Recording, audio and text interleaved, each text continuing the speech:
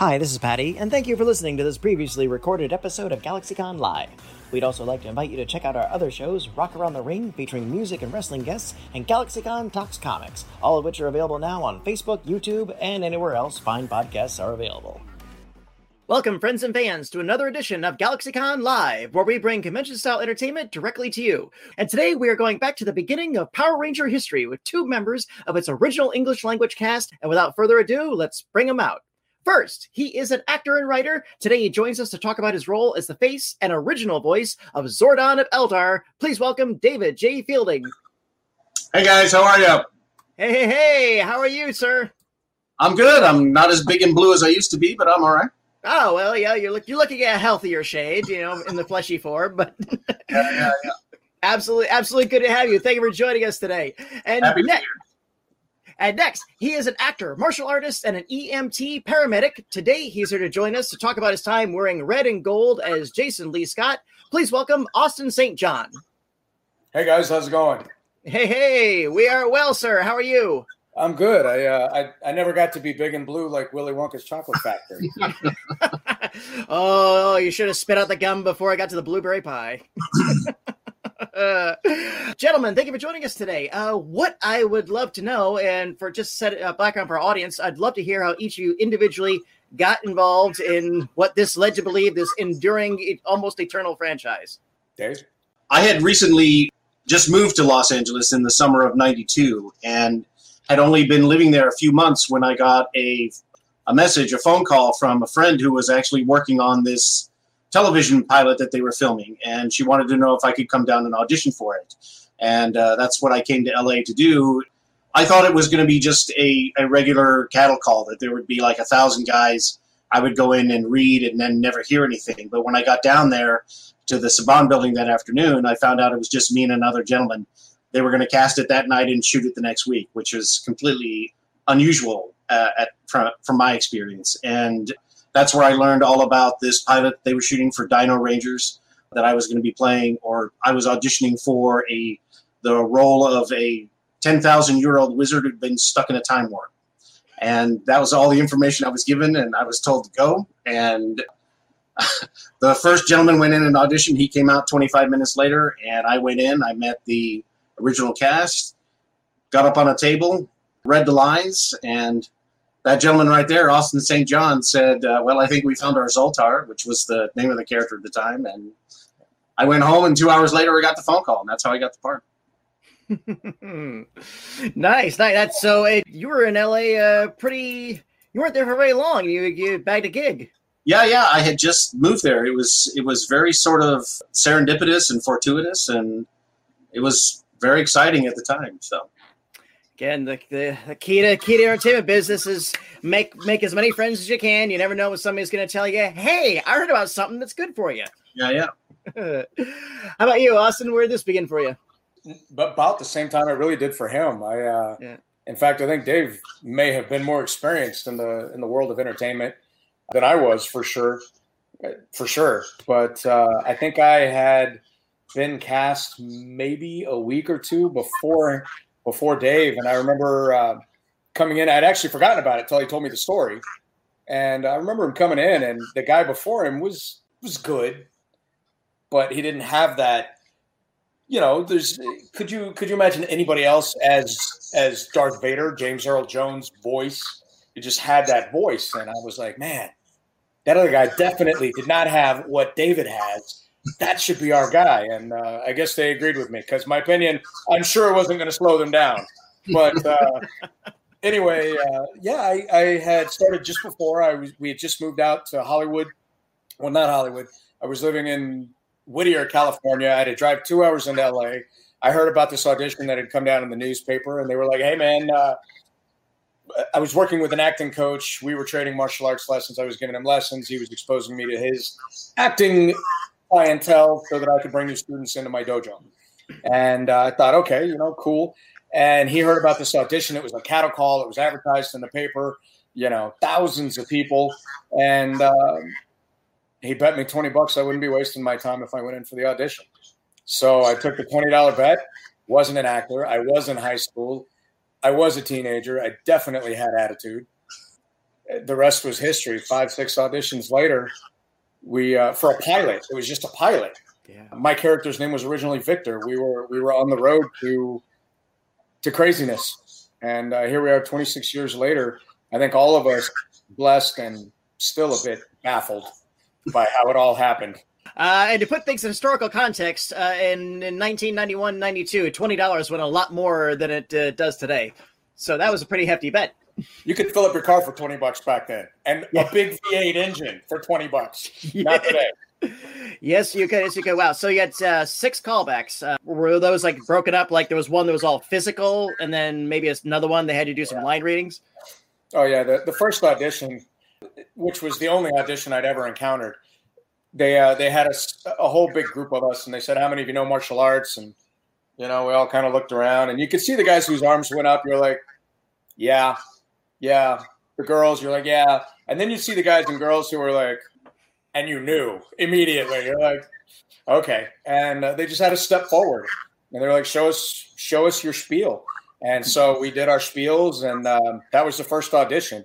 And true to form for every audition, they're just sitting there and like picking their nose and taking notes. You could have been flying in the air unassisted for 20 minutes, and they're like, saw that this morning. Yeah. Twice. So it's just that was the feel. And I went home, and like Dave, I had a recording back when there were still answering machines, like real ones, the big box. And it said, we'd love to see you back tomorrow at noon. And it's just continued from there. I suddenly have an image in my head of someone earnest during the martial arts thing. Maybe there was somebody. Please tell me somebody did the crane kick from Karate Kid. I did not see that. I would like to have seen that. That would have been pretty epic. Absolutely would have been. So how awesome would it have been if Ralph Macchio had actually auditioned for Power Rangers? That would have been pretty wild. And if you told me then I was going to be signing autographs next to him 25 years later, I wouldn't have believed you. So when did you actually get the confirmation that okay, kid, you're the Red Ranger? So the last audition, they had narrowed us down to 3 casts. We had a tall cast, a medium height cast, and then the short cast. Clearly, I was in the 8-foot tall and bulletproof cast, or the short cast. We had this final audition. They brought in the heads of 20th Century Fox and the Saban Entertainment Group, and there was this huge horseshoe in this massive room upstairs at the Saban building. I don't know if he'd bought it yet. No, I don't think he bought it yet. He wasn't a billionaire yet. We helped him with that. Yeah, Dave and I. I'm still waiting on my check. Did you get a check for that, Dave? I didn't get a check for that. Okay, all right. I was just checking. So anyway, they had us up there, and I had this huge choreographed fight with a guy by the name of Yamashita Tadashi. He'd done all the choreography for the Rising Sun movies with Wesley Snipes. Guy was a legend. Eighth Dan and Wataru. Guy was great. And long story short, we did this huge fight scene, and the directors, there was a scene where he kept telling me to go faster and faster. I never had. I finally gave in at the actual scene, and I drilled him right in the face, and he just went sailing and hit the ground, came up, like a champ, took it like a champ, and made it look good. We finished the fight. I was terrified for my life, and at the end, we got a standing ovation from everybody. Like, the best fight scene we've seen all day, because it was real. I thought he was going to kill me. So after that, I remember the director, Strath Hamilton, going, "Hi, kid, that was great. You nailed that one. I think we've got you. You're going to be magnificent. We're going to put you together. It's a wonderful. Good job, man. Just wait outside." And then I had to wait outside with him, and I thought he was still going to kill me. So it was that's how it happened. Outstanding. And then they say, "Come back on in. We're going to audition guys for Zordon." a little while later, yeah.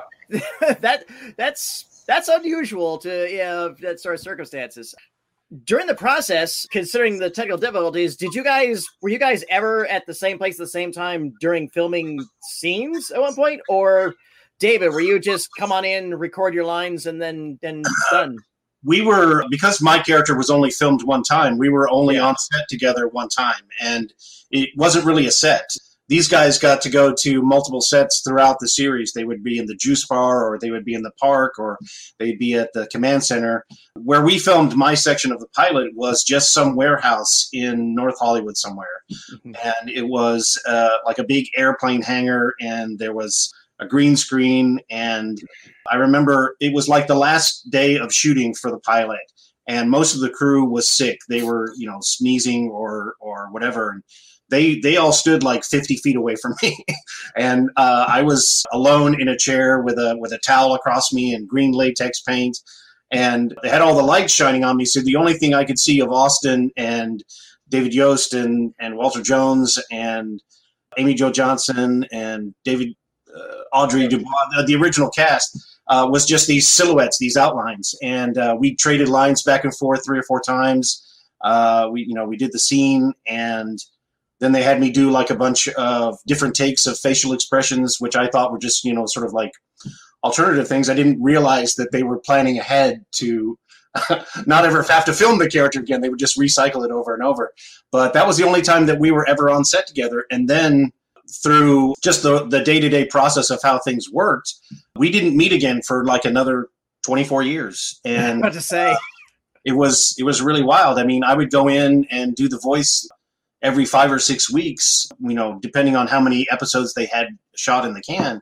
And these guys were working their butts off 17-hour days, week in and week out. And, so they put in a lot of work on that show, Absolutely. Absolutely. And I think its legacy is an absolute testament to that. Speaking of, when did the two of you individually begin to realize that the show it was a success, but when did you think that it was starting to actually eclipse expectations of a success for the time? I remember I had left Los Angeles, and I was back on the East Coast, and I was walking through a mall Christmas time, and KB Toys was just being swamped by all these people, and I was like, why is everybody rushing towards KB Toys? And went in there, and everybody was asking about Power Rangers toys. Where's the Power Rangers toys? I want to get the Power Ranger toys. And that was the first time I saw the Power Dome that had my face on it and all that. And I was like going, oh wow, I guess this thing is pretty big. That was my first real indication. I know these guys who are actually out there, they knew a lot of how it was going to be then. Yeah. For us, there was always they always wanted to maintain so much control, over the cast, because they didn't want us getting these big heads. And I can remember Walter Jones and we were on set. It was late, as usual, after dark. We'd had 16-hour day, and I'm sitting in in the chairs you typically see in Hollywood sets with the high back and the cloth seat. And I had my Red Ranger suit down, tied around my waist. We were in the command center. But Dave wasn't there. We were just looking at a big glowing orb on the wall. Sometimes just a sticker of tape on a black curtain. That was Zordon. And I remember it was just Walter and I, and we were waiting on them to finish setting the lights to shoot our last scene. And down comes Jonathan Zecora, who was a producer at the time. Mm-hmm. And he walks in, and everybody's tired. And he's like, hey, guys, I want to let you know that your show is number 1 in the world. Number 1 children's show in the world. Good job, guys. And Walter and I sitting there, and we're reading, and we look at him, and we look at each other, and he turns around and goes back upstairs. That was the glory in our first year of filming, because we shot 5 days a week. We did ADR on Saturdays. So by the time Sunday came around, it was maybe work out and sleep. Yeah. So the first time I got to see it in public, I got totally mobbed at a mall, and I didn't know what to expect. I was so clueless. The very first exposure had no glory whatsoever. Wow. Walter told me the story about the infamous, I think it was the first live appearance in costume at Universal Studios, and how you guys shut down the highway. That was a whole nother thing. They broke Hollywood. Yeah. We did. They began to understand we were supposed to be in the smallest theater on Universal property, held maybe 1,000 people. We were going to do one show. People started camping out 2 days in advance. And they thought, gee whiz, we might have a problem here. And so they moved us to the biggest theater, which I think sat 5,000 or 6,000 people. The same theater they put Madonna, MJ, Aerosmith, like the big dogs in. And we started hearing, they're like, I can remember Shuki. So, we maybe, how would you feel about doing 4 or 5 extra shows? How would you feel about that? Is this good? You have no problem with this? Of course, we would pay you extra. And that accounted to hey, we'll give you a lunch break. That was extra. We did it. And I can remember trying to get in. They called us early that morning. They're like, we've got to come pick you up hours and hours ahead of time, or we're not even going to get you in. So I remember seeing the sky helicopter. The local highway in front of it was backed up for 8 miles. They had the sky cam, and it led. Tom Brokaw did a story on it that night, and it was hilarious now, especially watching it in hindsight. He's like, Tom Brokaw style, and blah, blah, blah, is the news. And, finish, and then he launches into the whole Nancy Kerrigan thing, which was all over the news at the time. Oh, yeah. And he finishes up, and he's like, and, well, what could top that? The Power Rangers. And then he launches into all this aerial stuff, and fans going berserk, and I just thought, I don't really know how I feel about being let in by Nancy Kerrigan, but okay, good time. And you mentioned about it. What was it like the first time you saw yourself in the toy aisle? It wasn't the toy aisle. They walked down one day and they told us that we had heard about this toy line, and they walked down one day and they handed us this little triangular box, and they handed one to, I may have been with Walter again. I don't remember who all was there. And they handed it to me, and I'm looking at myself, and I see this Red Ranger doll, and I'm like, oh, that's cool. And then I see a picture of me in the corner. And that was when I was positive that my opinion didn't matter, because I hated the photo. And they certainly never asked for my permission. Right. I had a, typical comb over, it was an 18-year-old boy cut. It was horrible. Yeah.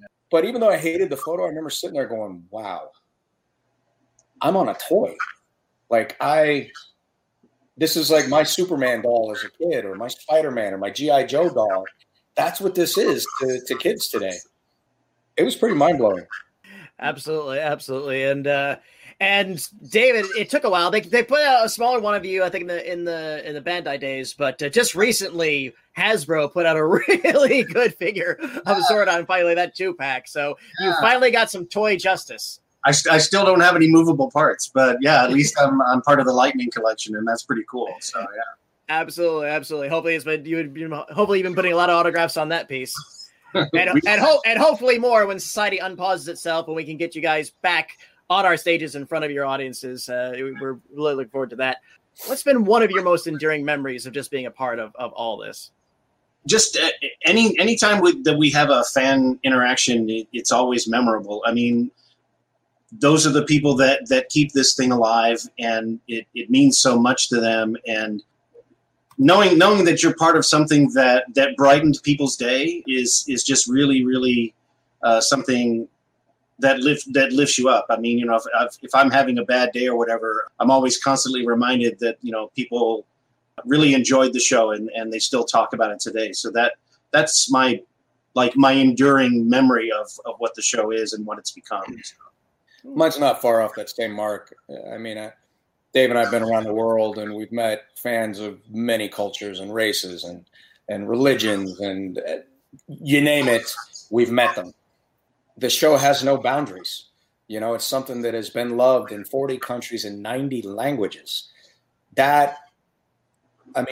Family Guy, Star Trek, Star Wars, maybe are the only 3 off the top of my head that come to mind who span that sort of fandom.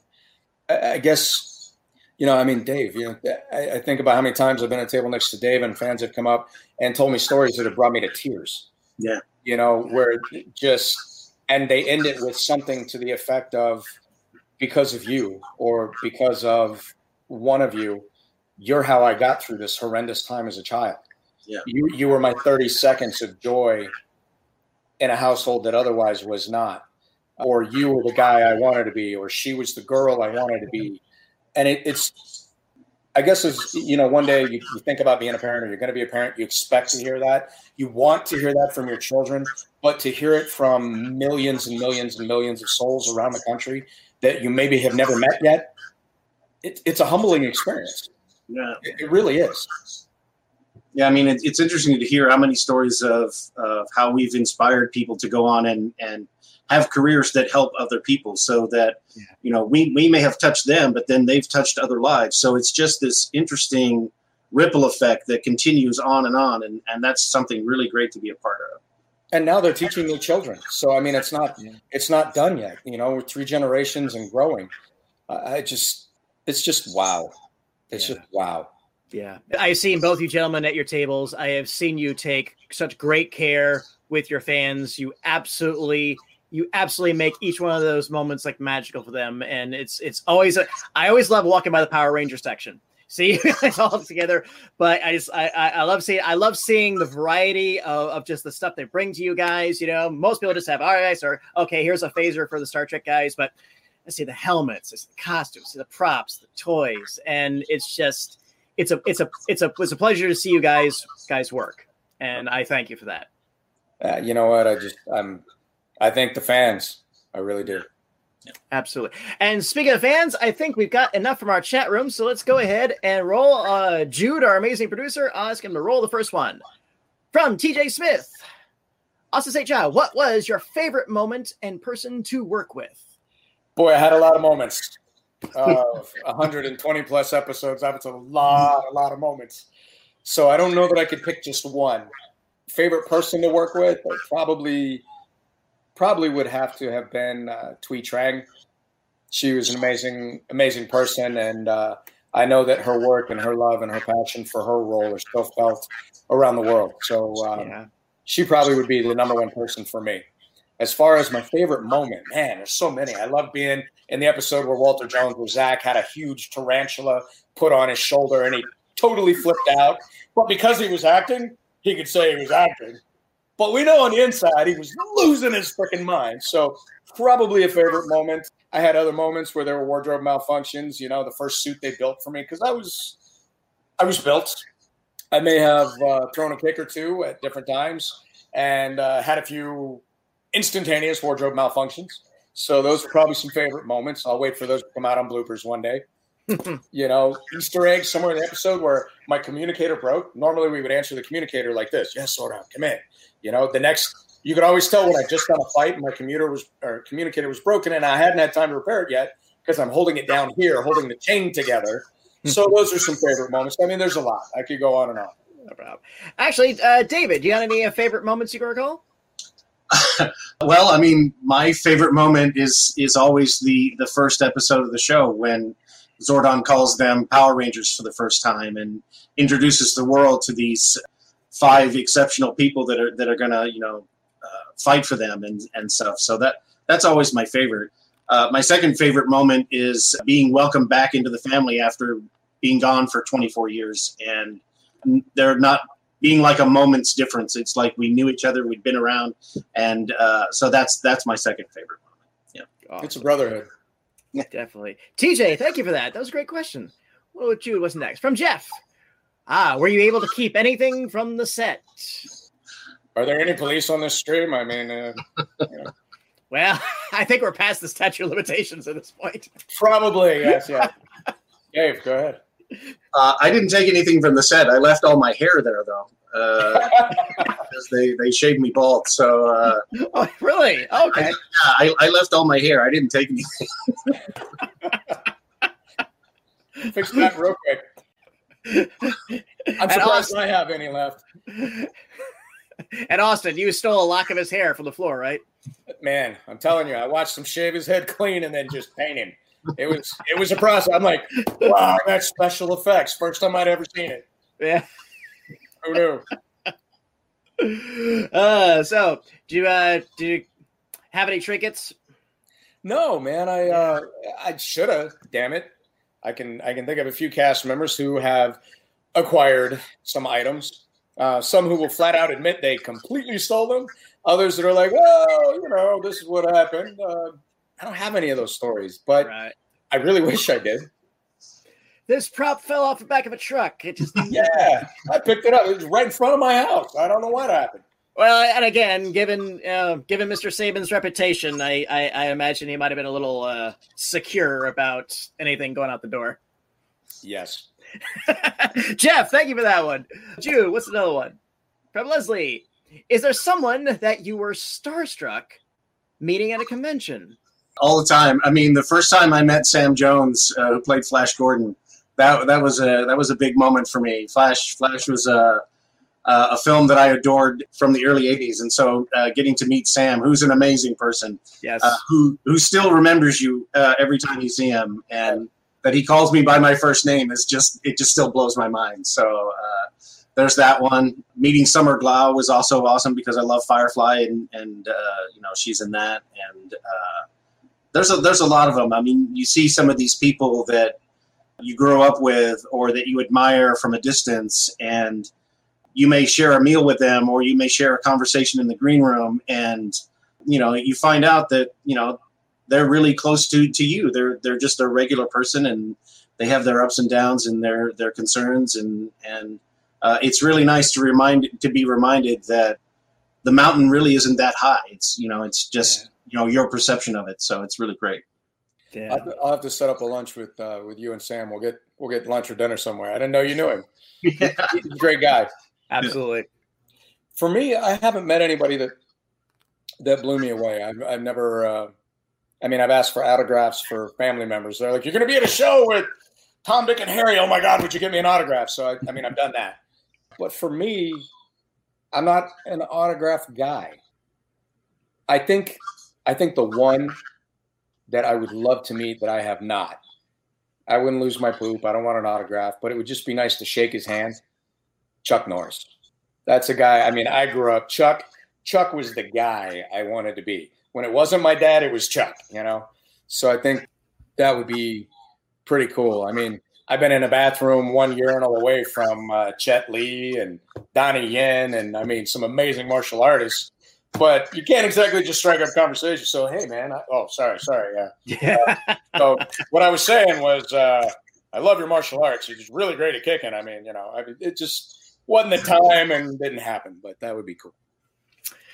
Yeah, Chuck Norris is on my list as well. I hope someday to host him. I'm a huge Lone Wolf McQuaid fan. So yeah, absolutely. Yeah, and Sam Jones is a great friend of our shows, a host of Salt of the Earth, wonderful guy. So good, gentlemen, good selections. Leslie, thank you. That was a great question. And Jude, what's next? From Danielle, how was it working with the original Alpha 5? The only Alpha 5 I knew was Richard Horvitz, who was the voice. There were a number of times when I met Richard in the booth, and we were able to work together. The same with Barbara Goodson, who was the voice of Rita. I never got the chance to meet the girls inside the suit until we started doing the conventions. So that's where I got to meet Petra and Sandy and forget the other one. Mm. But I know that there were at least 3 in the suit. So. Yeah, I think for me it was a completely different experience. I think of Alpha 5, and I always think of Romy Scharf. Yeah, Romy. Yeah. Romy was she was the first one in the suit. Yeah, and I always remember, little bitty redhead, full of personality, always positive. And when you see what goes into stuffing these girls, and Romy was short, but she was very buxom. So. Seeing what they would do to put her into this square suit, and she was not square, just took me to a whole nother level of respect for what she was willing to go through, and other women like her in the industry to do her job. And I remember always feeling for that girl because it was torture. I have a question. During the filming of the episodes, was she allowed to say anything, or was it all mine? Because I know that the sound on the set had to be a certain level. Did they allow her to talk or anything, or did she have to be silent the whole time? So that's why when I found out that Richard Horvitz was the voice, I was like, what? Because I never talked to him on set. He was a voice guy. So I almost never saw him. Romy always read the lines. She knew the lines. She knew them cold, and she had to because in that damn suit, she couldn't break out her sides and double check them on set. They weren't going to let her break down her suit to look at lines all the time. Occasionally, she might have to call out for a line, but it was rare. So when I heard Richard Horvitz's voice for the first time in my ears when I went to go do ADR, I was like, who is that? That's not Romy. Why'd they replace Romy? Where's Romy? What the WTF, mate? Yeah. So I saw how hard she worked, and then I felt like she got the shaft. But on the other side, Richard Horvitz did an amazing job, and people loved it. So it was a balance of two talented people, neither of which they got the credit that they fully deserved. Yeah, we just had Richard on a few weeks ago to talk about Summer School and some of his other projects. And yeah, just absolutely wonderful guy. We hit it off great. I mentioned about her getting her in the album must involve duct tape. Lots. Yeah. Yeah, so credit for her. Hopefully we can get her on someday. So Danielle, thank you. That was a great one. Jude, what's next? From Ava. Okay, the best behind the scene moment or possible blooper. Like I said, I mean, the best behind the scenes moment I had was the day that we filmed, and there wasn't really a whole lot going on. I remember everybody applauding at the end because everybody found out that was my first project, my first official job in LA. So I got a round of applause for that. But it seemed like a very normal section of time that we were there. There was nothing that was outrageous or anything that, there weren't any bloopers where like the sound boom would come in and the microphone would block my face or anything like that. And because there's no action, because Zordon is just ahead, I mean, there was nothing to really sort of physically mess up. So I don't have any bloopers, unfortunately. Well, I think, I'll go back to the whole Walter Jones and the spider thing. I remember before we shot the scene, they were like, hey, we talked to the spider handler, and a tarantula, big hairy beast. It was as big as the handler's hand, which was definitely bigger than mine. And he's holding it. He's like, yeah, I fed him this morning. There's no problems, blah, blah, blah. He's eating. He had 9 crickets for breakfast, blah, blah, blah. Like, okay, great. And he goes, you don't need to worry. They're very docile. Walter held him, and he crawled around in his hand. I held him. Super cool. A little creepy. You're like, is this thing going to eat me? No. And it's just very chill, very docile. And he goes, and you'll always know when the spider's going to attack because the 2 front legs come up. So just stay relaxed. The spider will be relaxed. Everything will be good. Well, that's not how it was scripted. So, and like I said, Walter did a great job acting. The scene was we're going through the scene. We're in the school hallway, and the director calls action, and then he calls freeze. We all freeze in place. And then the guy comes in, takes his tarantula, puts it on Walter's shoulder, facing away from Walter's face, and then runs out of scene, and the director calls second action, and we pick up right where we left off, except now that there's this huge spider in the scene, and we all react. Well, Walter had the best reaction. Walter we're like, oh, dude, and he turns, he's like, and you see it build, and he's just like, and the thing starts to turn real slow at first, and then Walter lets out this scream, ah! And this thing, wham, turned around, 2 front legs came up, and I'm like, they said that's bad! They said that's very, very bad.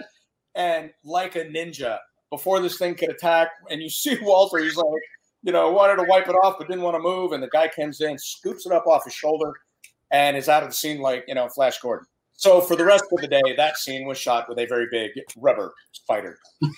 Later, Walter took that spider home. He lived in our house in an aquarium in the wall, and he was named Homie. So there you go. Very nice. Ava, thank you for that. And I have something new to ask Walter next time I host him. Yeah. I remember. I'll blame you. Don't worry. Oh, he knows. That's okay. Yeah, it's all good. It's all good. Ava, thank you for that. Jude, what's next? From Nitro. Have you considered doing voiceover for anime or cartoons?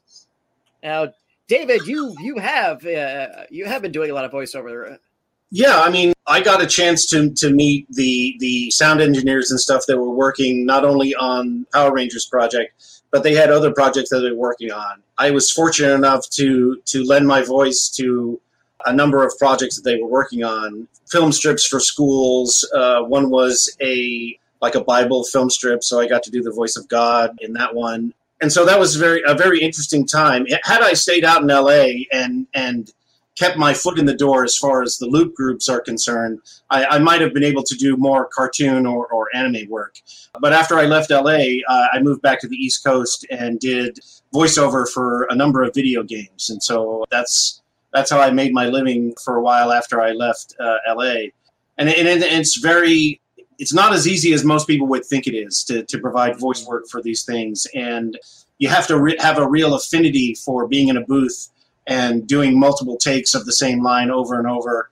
You have to be just as committed and present when you're doing the voiceover as you are if you're on camera.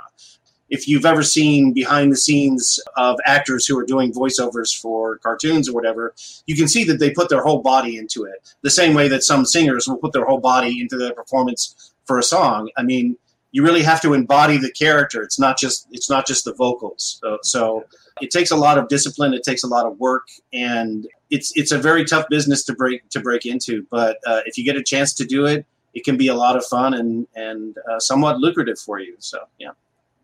Absolutely. That's true. I just did voiceover for the latest Power Rangers game, which is out now. I did these long, did a couple of speeches, thus before we go into battle, blah, blah, blah. Wasn't quite Braveheart, but you get the point. And, then we defeated Tommy's army and all that stuff. So there was some cool stuff. That's the most recent stuff I've done. I've got a video game I'm working on called Black Salt Corruption, which is coming out later this year. Voiceover for that is challenging for sure. And, just like Dave says, you got guys, you get actors that are like, oh, I'm so happy. And you watch it and you're like, I don't know if I really believe that. And then, thank you. And then, you've got other actors that you just look at and you don't have to be told they're happy. They don't have to drop the line. You see it, you experience it. And it's the same thing on a microphone. And it's a very intimate setting. And it's hard to bring a lot of energy to bear in an enclosed, soundproof room that is dead silent. Dead silent. You can't hear anything except your own voice in your earphones if you choose to use those. And you've got to deliver that same quality and the same energy on every take. So it's a process. It's not easy. And I've got other stuff coming up too, but we'll get to that later. No problem. So, Jude, I think we got time for a few more. Let's roll the next one. From Brian. I bought everything Power Ranger related when I was growing up. Well, congratulations, Brian. Your parents were very generous. What was the strangest piece of Power Ranger merchandise that you've ever come across? And let's say, let's narrow it down to licensed, or at the time you thought was officially licensed merchandise. I don't want to talk about the strange bootleg stuff.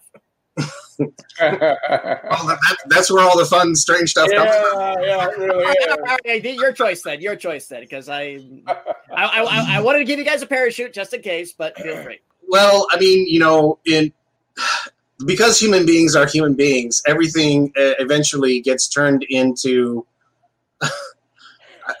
some sort of pornography. So, I mean, I'm hoping that's within the family realm or whatever to be able to use that, but I've seen a number of things that will raise your eyebrows and make you consider, okay, I don't know if I necessarily need that, but it's out there. I've seen that same stuff. Yeah. Yes. I also have seen that stuff tattooed in places on bodies that I was asked to autograph. The weirdest thing that I've had that was licensed came to me by a fully grown adult man. He brought me in a pair of underwear. They look like 5-year-old boy underwear. And the Red Ranger was, right on the front, prominent. And he goes, would you autograph these? And I'm thinking, ooh, exactly how did we clean those? Because while washing clothes at my house seems good enough, these aren't mine. I'm thinking washing them at your house is probably not good enough to make me feel comfortable touching these. In the end, I did. I signed them, and he went on his way. But that one struck me as weird. Yeah, I'm glad you have them.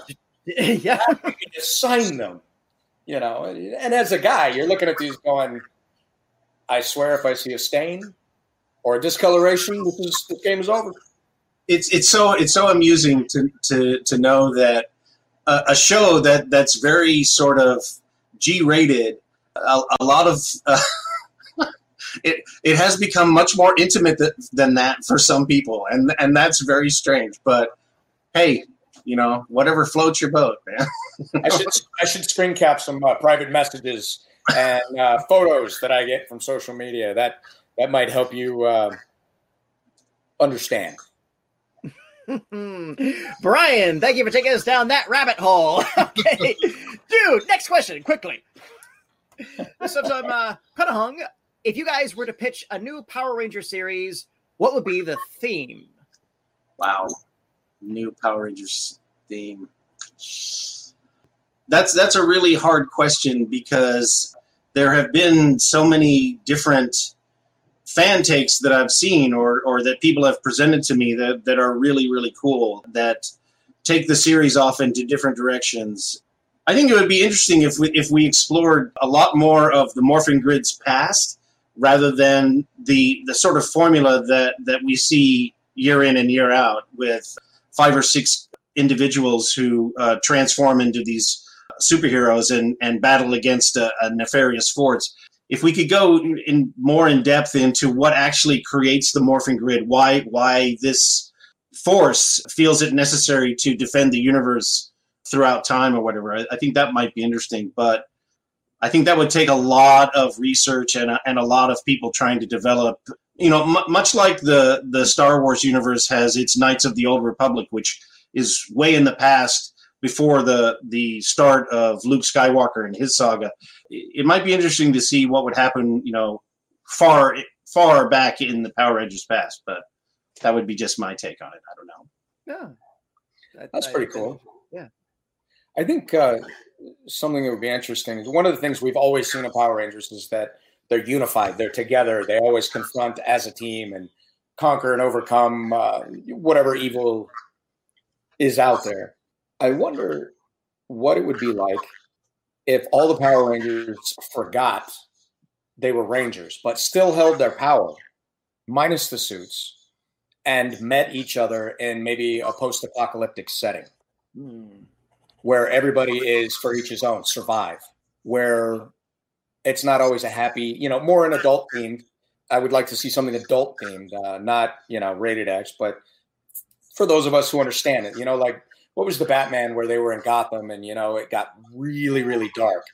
I would love to see a darker version of Power Rangers where maybe there's battles amongst themselves all over access to clean water or, food or shelter or something where they've had the ability to grow up and go off on other planes and be individuals without a team, having no memory of ever having been a team. I think that would be just a whole nother direction.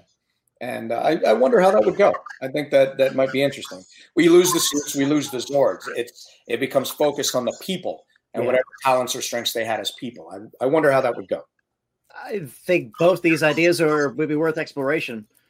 Certainly, pitch it to whoever who owns the comic rights now. Is it IDW?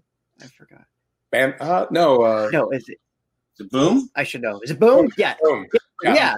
If any editors from Boom are watching, I'm sure you have these gentlemen's numbers, so bring them on in. I think we have time for one more question, so I'll ask Jude to see if we can pull a really good one from our audience. From Ava, why do you think the Power Rangers is such a timeless show?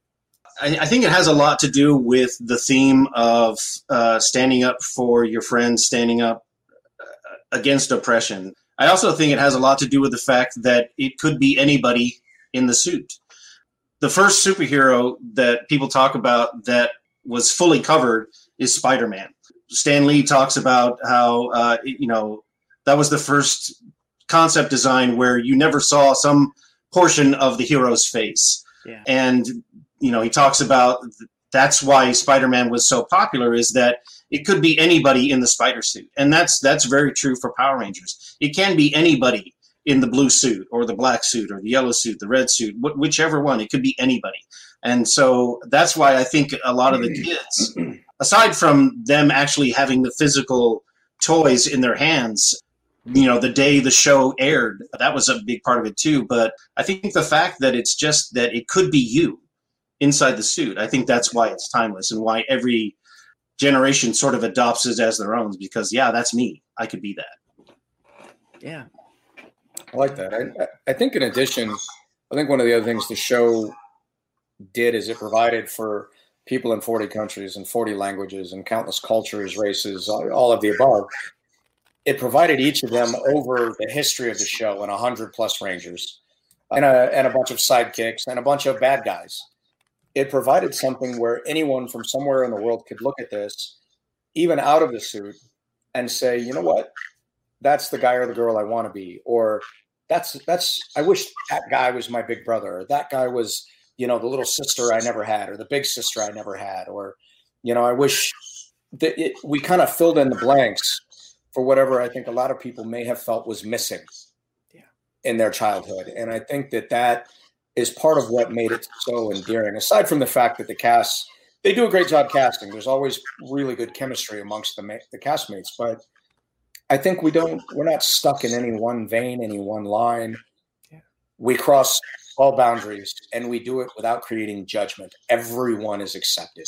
Yeah. And I think that is a pretty damn special place to be. Yeah, I think that was a really huge part of those early episodes, is that you had these 5 kids who knew each other and liked each other and, stood up for one another. And right. I think that was a huge part of it. So, yeah. Yeah, and women, they were just as strong as the men. The men, everybody had their place, and they were able to manage their struggles. And they got help when they wanted it or needed it, and sometimes when they didn't think they needed it. And where is that not applicable to real life? So I think it's pretty cool. Absolutely. GalaxyCon viewers, this has been our time with David J. Felding and Austin St. John. Gentlemen, before we go, do you have any final words? Some more you too.